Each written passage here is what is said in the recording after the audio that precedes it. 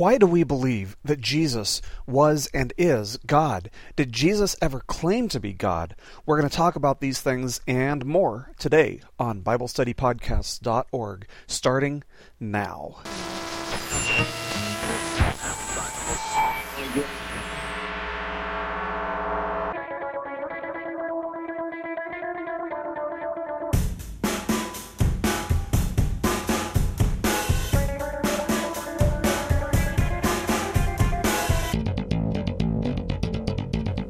Hello, everybody, and welcome once again to BibleStudyPodcasts.org. Today is Wednesday, July the 2nd, and I'm your host, Toby Logsdon. Normally, on the first and second Wednesdays of every month, we would be doing a question and answers lesson. However, this month, we are going to be continuing with our study in the Essentials, and what I'm going to be trying to do, if you guys caught Monday's Romans podcast, is do the question and answers this Saturday and next Saturday. So be looking for that lesson, for the question and answer lesson for this week on Saturday instead of today. So anyway, I hope you guys are having a fantastic week and that you guys are keeping cool. I know most parts of the country it's pretty hot. It's pretty hot here, but actually yesterday it was really nice. We had a high of like 82 degrees here yesterday, and man, I could live with it always being that hot, or that cool, I guess, depending on your perspective.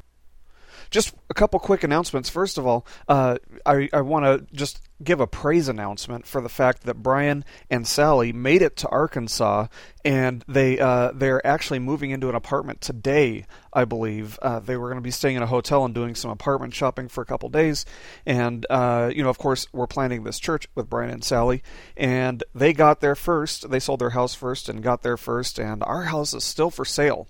We've dropped our price, we've added a carpet allowance, and we're just waiting for somebody to walk into our house and say, hey, this is the place for me. So hopefully, in God's timing, it's going to happen soon. So if you guys could just keep me in prayer for that. I have to admit that I have gotten a little bit frustrated with this whole process of selling our house, especially, after we've dropped the price and added a carpet allowance and all that stuff. But I know that God has a plan, and I know that this is all in His timing, and I'm just trusting in that. So anyway, we do appreciate your prayers about our church plant that's going to be happening in Arkansas. We're hoping to actually launch sometime the first couple months of next year. So that's what we're hoping for. So if you guys would just keep us in prayer, we sure would appreciate that. But anyway, let's go ahead and open today with a word of prayer. Father, we just thank you so much for the chance to learn more about you and to learn more about why we believe what we believe. So I just pray, Lord, that you'll send your Holy Spirit to instruct us today, to lead us into truth, and that it'll make an impact in our faith as we get to know you better, because we want to love you more every day. In Jesus' name, amen. Well, in our previous lessons on the Essentials, we've covered the fact that there's only one God, and that God is three persons who are of one nature, one substance, and one essence. And, of course, if you haven't listened to those lessons, definitely go back and listen to those. For those of you who are joining us for the first time, this study that we're doing, this series that we're doing, is based on a book called Conviction Without Compromise, which is written by Dr. Norman Geisler and Dr. Ron Rhodes, both of whom have been teachers of mine that I've personally learned under. And this is a book that covers the essential doctrines of Christianity. So the first two that we covered, again, were the fact that there is only one God, and that God is three persons who are one nature, one substance, one essence, but three persons. But anyway, these three persons are referred to as either the Trinity or the Godhead, and we recognize them as God the Father, God the Son, and God the Holy Spirit. And this leads us naturally to today's lesson, which focuses on the second person of the Trinity, and that is, of course, God the Son, Jesus Christ. Now, obviously, we recognize Jesus Christ as being the Son of God, but the question I want to zero in on today is this. Do we know why? Do we know why we believe that Jesus is God? One of the most common objections to Christianity by various groups. I mean, you can take a handful of groups and they all have the same objections, such as Muslims or Orthodox Jews. One of their objections is the fact that the Bible never records Jesus claiming to be God. That's what they say. And, as we read through Scripture, it's true that we never find Jesus saying something like, well, I'm God, here I am God. Or, some people make the argument that Jesus only made claims to being God in the book of John, and they'll say, well, the book of John was written late, and so therefore it's less accurate. In other words, what they're claiming is that Jesus never really claimed to be God, but that this was something that either John fabricated for his gospel narrative, or they'll say that the parts of John's narrative in which Jesus claims to be God were added to the text somewhere between the 2nd and 4th centuries, hundreds of years later. So the question is, did Jesus claim to be God? And if so, was it only in John's gospel narrative, or can we find it anywhere else in Scripture as well? In fact, we find evidence for Jesus being and claiming to be the incarnate God, that is, God in the flesh, in other gospel narratives as well, as in all of the gospel narratives as well. But we also find reasons to believe that he must have been God in the epistles of the New Testament, as well as various passages found in the Old Testament. In other words, just to break this all down, the Bible is filled from the front cover to the back cover with reasons to recognize Jesus as being fully God. Well, let's start by looking at some of the passages from the Old Testament which indicate that the Messiah, that is the promised Savior of Israel, would be none other than God himself. Now, first of all, as we've covered previously in other lessons in reference to the denial of Christ's identity as God by the Jehovah's Witnesses, they're one group that denies that Jesus was God, one of the names of the coming Messiah that we find in the Old Testament was Mighty God. In Isaiah chapter 9 verse 6, we read, "A child will be born to us, a son will be given to us, and the government will rest on his shoulders, and his name will be called Wonderful Counselor, Mighty God, Eternal Father, Prince of Peace." Now notice that Mighty God was the second name that he was given there. So in the following chapter, we read in Isaiah chapter 10 verse 21, quote, "A remnant will return, the remnant of Jacob, to the mighty God." And this is one place where it's made abundantly clear that the Messiah would be none other than God himself, incarnate, or in the flesh. Okay, and then in Daniel chapter 7, verse 22, we read, "The Ancient of Days came, and judgment was passed in favor of the saints of the Highest One." Now, this is a reference to the Messiah casting judgment sometime in the distant future, but the Messiah is referred to here as the Ancient of Days. And the Ancient of Days, of course, is a term which, if you just turn a few verses back in the exact same chapter, it refers to God. Back in verse 13, we read, "I kept looking in the night visions, and behold, with the clouds of heaven, one like a son of man was coming, and he came up to the Ancient of Days and was presented before him." Obviously then, the Messiah is none other than the Ancient of Days in verse 22, and it's referring to God back in verse 13. So the Messiah would be the Ancient of Days. And then going back to the book of Isaiah, it foretells of how the coming Messiah would be both a servant and a Savior. In Isaiah chapter 19 verse 20, for example, we read that he, that is God, will send them a Savior and a champion, and he will save them. Well, that's the theme that we find throughout the book of Isaiah. However, we also find God revealing something else in Isaiah, which indicates that the Messiah would be the incarnate God, that is, God in the flesh. In Isaiah 43:11, we read, "I, even I, am the Lord, and there is no Savior besides me." Well, the Messiah is going to be a Savior, and here is God saying that there's no Savior besides me. Then in chapter 45, verse 21 of Isaiah, God says, "There is no other God besides me, a righteous God and a Savior. There is none except me." So it's obvious that the Savior, the Messiah, would be none other than God incarnate. Now, it's worth noting that this is actually consistent with what other prophets wrote as well. For example, we read in the book of Hosea, chapter 13, verse 4, "Yet I have been the Lord your God since the land of Egypt, and you were not to know any God except me, for there is no Savior besides me." So the Old Testament makes it clear that there is no Savior other than God. And yet Isaiah tells us that the coming Messiah was going to be a Savior, so obviously the Messiah is God.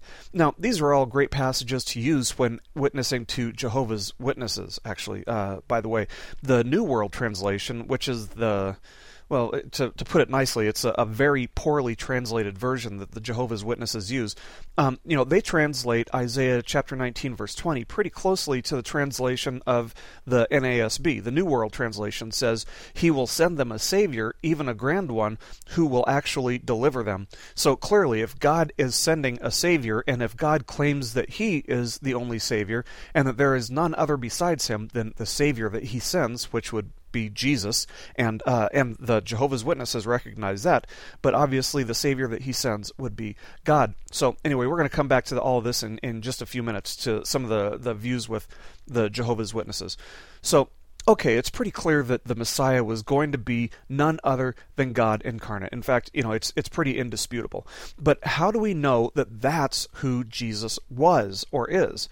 Well, let's take what we know from the Old Testament, compare it to the New Testament, and see if we can come up with a solid answer for that question, because, to be honest with you, being able to answer this question is absolutely vital to our faith.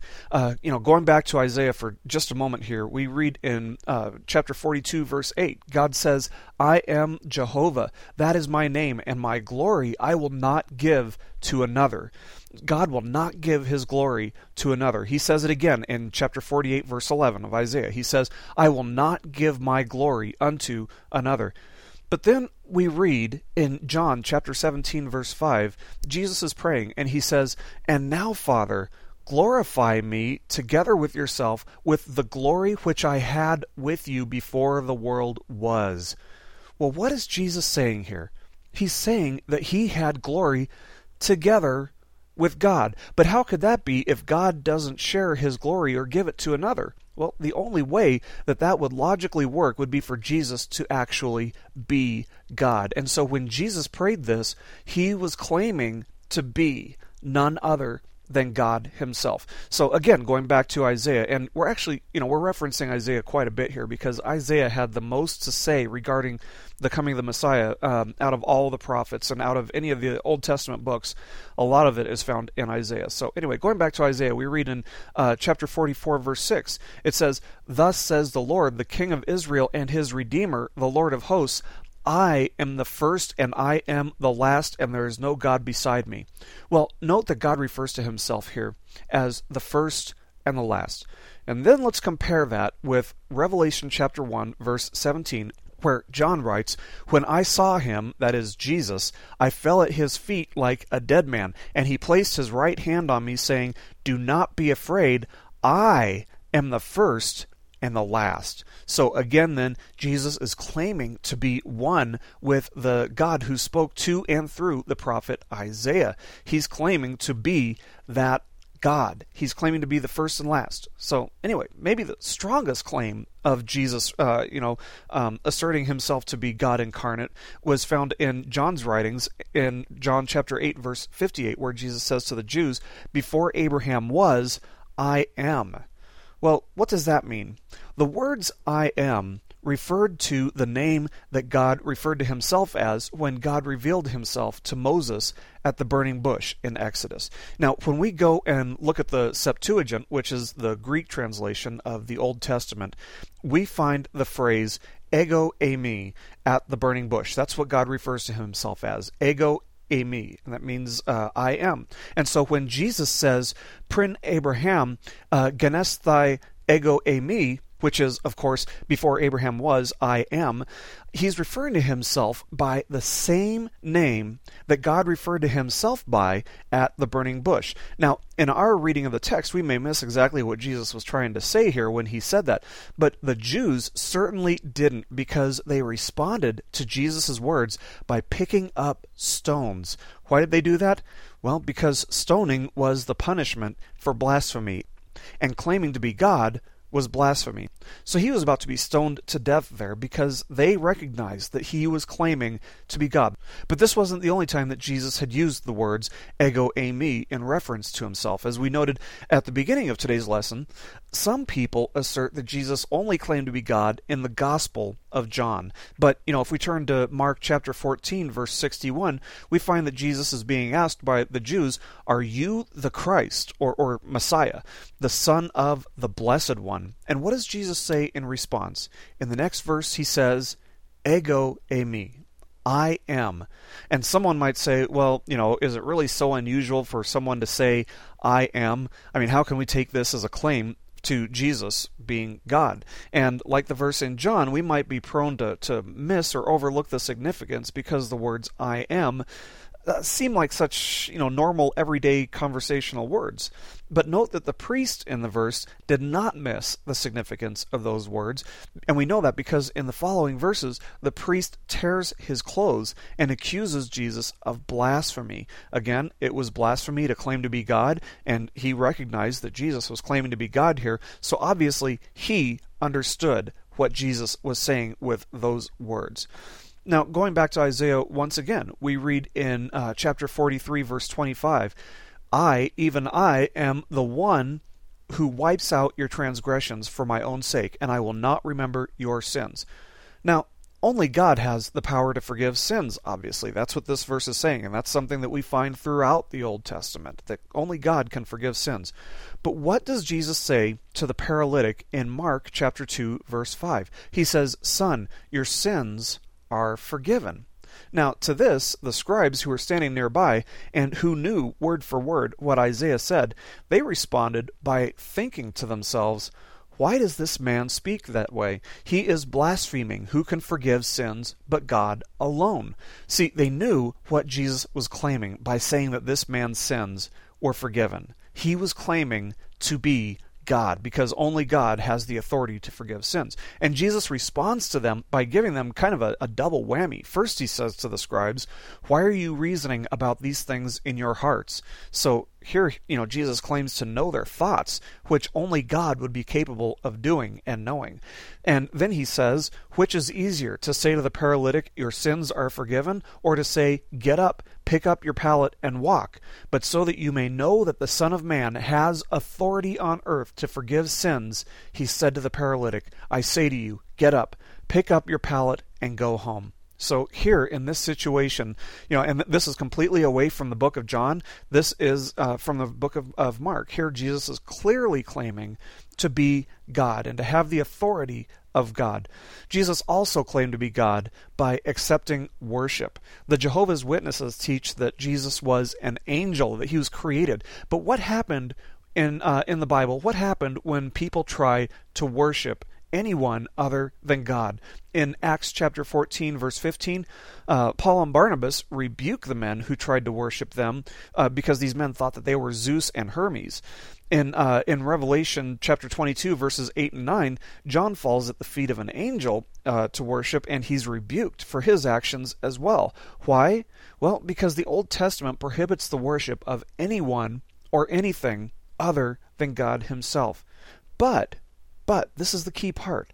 Jesus allowed people to worship him. He never rebuked anybody for worshiping him. The healed leper from Matthew chapter 8, verse 2, for example, he freely worshiped Jesus without Jesus rebuking him for doing so. Same thing with the group of Canaanite women in Matthew chapter 15, verse 25. And same thing with the Gerasene man who was possessed by demons in Mark chapter 5, verse 6. These people all worshiped Jesus, and Jesus allowed all of them to do so. So by allowing people to worship him and not rebuking them, he was claiming to be God. And Jesus also claimed to have the same authority that only God would have. In Matthew chapter 28, verses 18 and 19, which you guys should all recognize, because Jesus is giving the Great Commission. And Jesus says, all authority in heaven and on earth has been given to me. Well, to whom does all authority belong? It belongs to God. Thus, Jesus was clearly claiming to be God when he gave the Great Commission. Now, we're running a little bit short on time here, but if you go ahead and pick up a copy of Conviction Without Compromise, it's still our #1 book on BibleStudyPodcast.org. You can go to our website, and over on the right-hand side, you'll see recommended reading, and if you click on that, you can order the book right through our website, and I would strongly recommend picking up this book. But if you pick this book up, you'll find a section in this chapter in which the primary objections to Christ's deity are addressed. All these objections about whether Jesus was God or wasn't God, they address all of these in the book. So definitely, if you're interested in that, pick this book up. It has a great section on that. And if you're not familiar with these objections, or if you're not sure how to answer them, man, I can't encourage you strongly enough to read through this chapter and see what Dr. Geisler and Dr. Rhodes have to say about these objections, and to see how they respond. But anyway, in just about every cult in existence, you find a denial of this fundamental doctrine of Christianity. As we've mentioned, several times in the lessons that have come before this one, and in this lesson as well, the Jehovah's Witnesses explicitly and adamantly deny that Jesus was God. Rather, they typically insist that Jesus was the created archangel Michael, rather than the uncreated creator. According to their own literature, the Jehovah's Witnesses assert that, quote, the evidence indicates that the Son of God was known as Michael before he came to earth. So, that's one group that just blatantly denies that Jesus was God. As with the other fundamental doctrines we've covered thus far, the Mormons are another group which deny the deity of Christ as well. They teach that Jesus was created by God and was consequently born by one of God's many unnamed spirit wives in heaven. So according to their own literature, the Mormons teach that Jesus, quote, by obedience and devotion to the truth, attained that pinnacle of intelligence which ranked him as a God. That is, as a God. Well, Jesus was not and is not just a God. He was and is the God. He is the second person in the Trinity, and the Trinity is the only God. So this is another group which blatantly denies the oneness of Christ with the Father. And then obviously the New Age and the occult also deny this fundamental doctrine of Jesus' deity. If you read or listen to psychics on TV, a lot of them will teach that they were told by their spirit guides that Jesus was only a good man or a good teacher. And Oprah Winfrey denies that Jesus is the only way to the Father, but believes that Jesus is just a way to God. And if you look at her teachings and the books that she recommends and some of the things that she's involved in, you'll agree with me when I say that she is one of the most powerful allies that Satan has ever had in the history of mankind. We hold that Jesus is not only the only way to the Father, but that Jesus was fully God. Fully God and fully man. It's a heresy to assert that he only had a divine nature. He also had a fully human nature, and that's actually what we're going to cover next week when we continue our study on the Essentials, in which we discuss the doctrines which define Christianity. So, God bless you guys. Thank you so much for listening today, and I hope that this has been something that helps you guys and gives you guys something to think about and something to talk about with your friends who don't really maybe understand what you believe or why you believe what you believe. And if you were never sure why you believe what you believe, I hope that this is helping. So anyway, if you guys have any questions, of course, you can always email me at cleanslate.ministries@hotmail.com. So anyway, God bless you guys. Hopefully I'll get that question and answer podcast up on Saturday. I've got a ton of work to do for my summer classes, but I'm going to try to squeeze that question and answer lesson in because I do like doing the question and answers. So anyway, I will see you guys next time on BibleStudyPodcast.org. Keep growing closer to Jesus.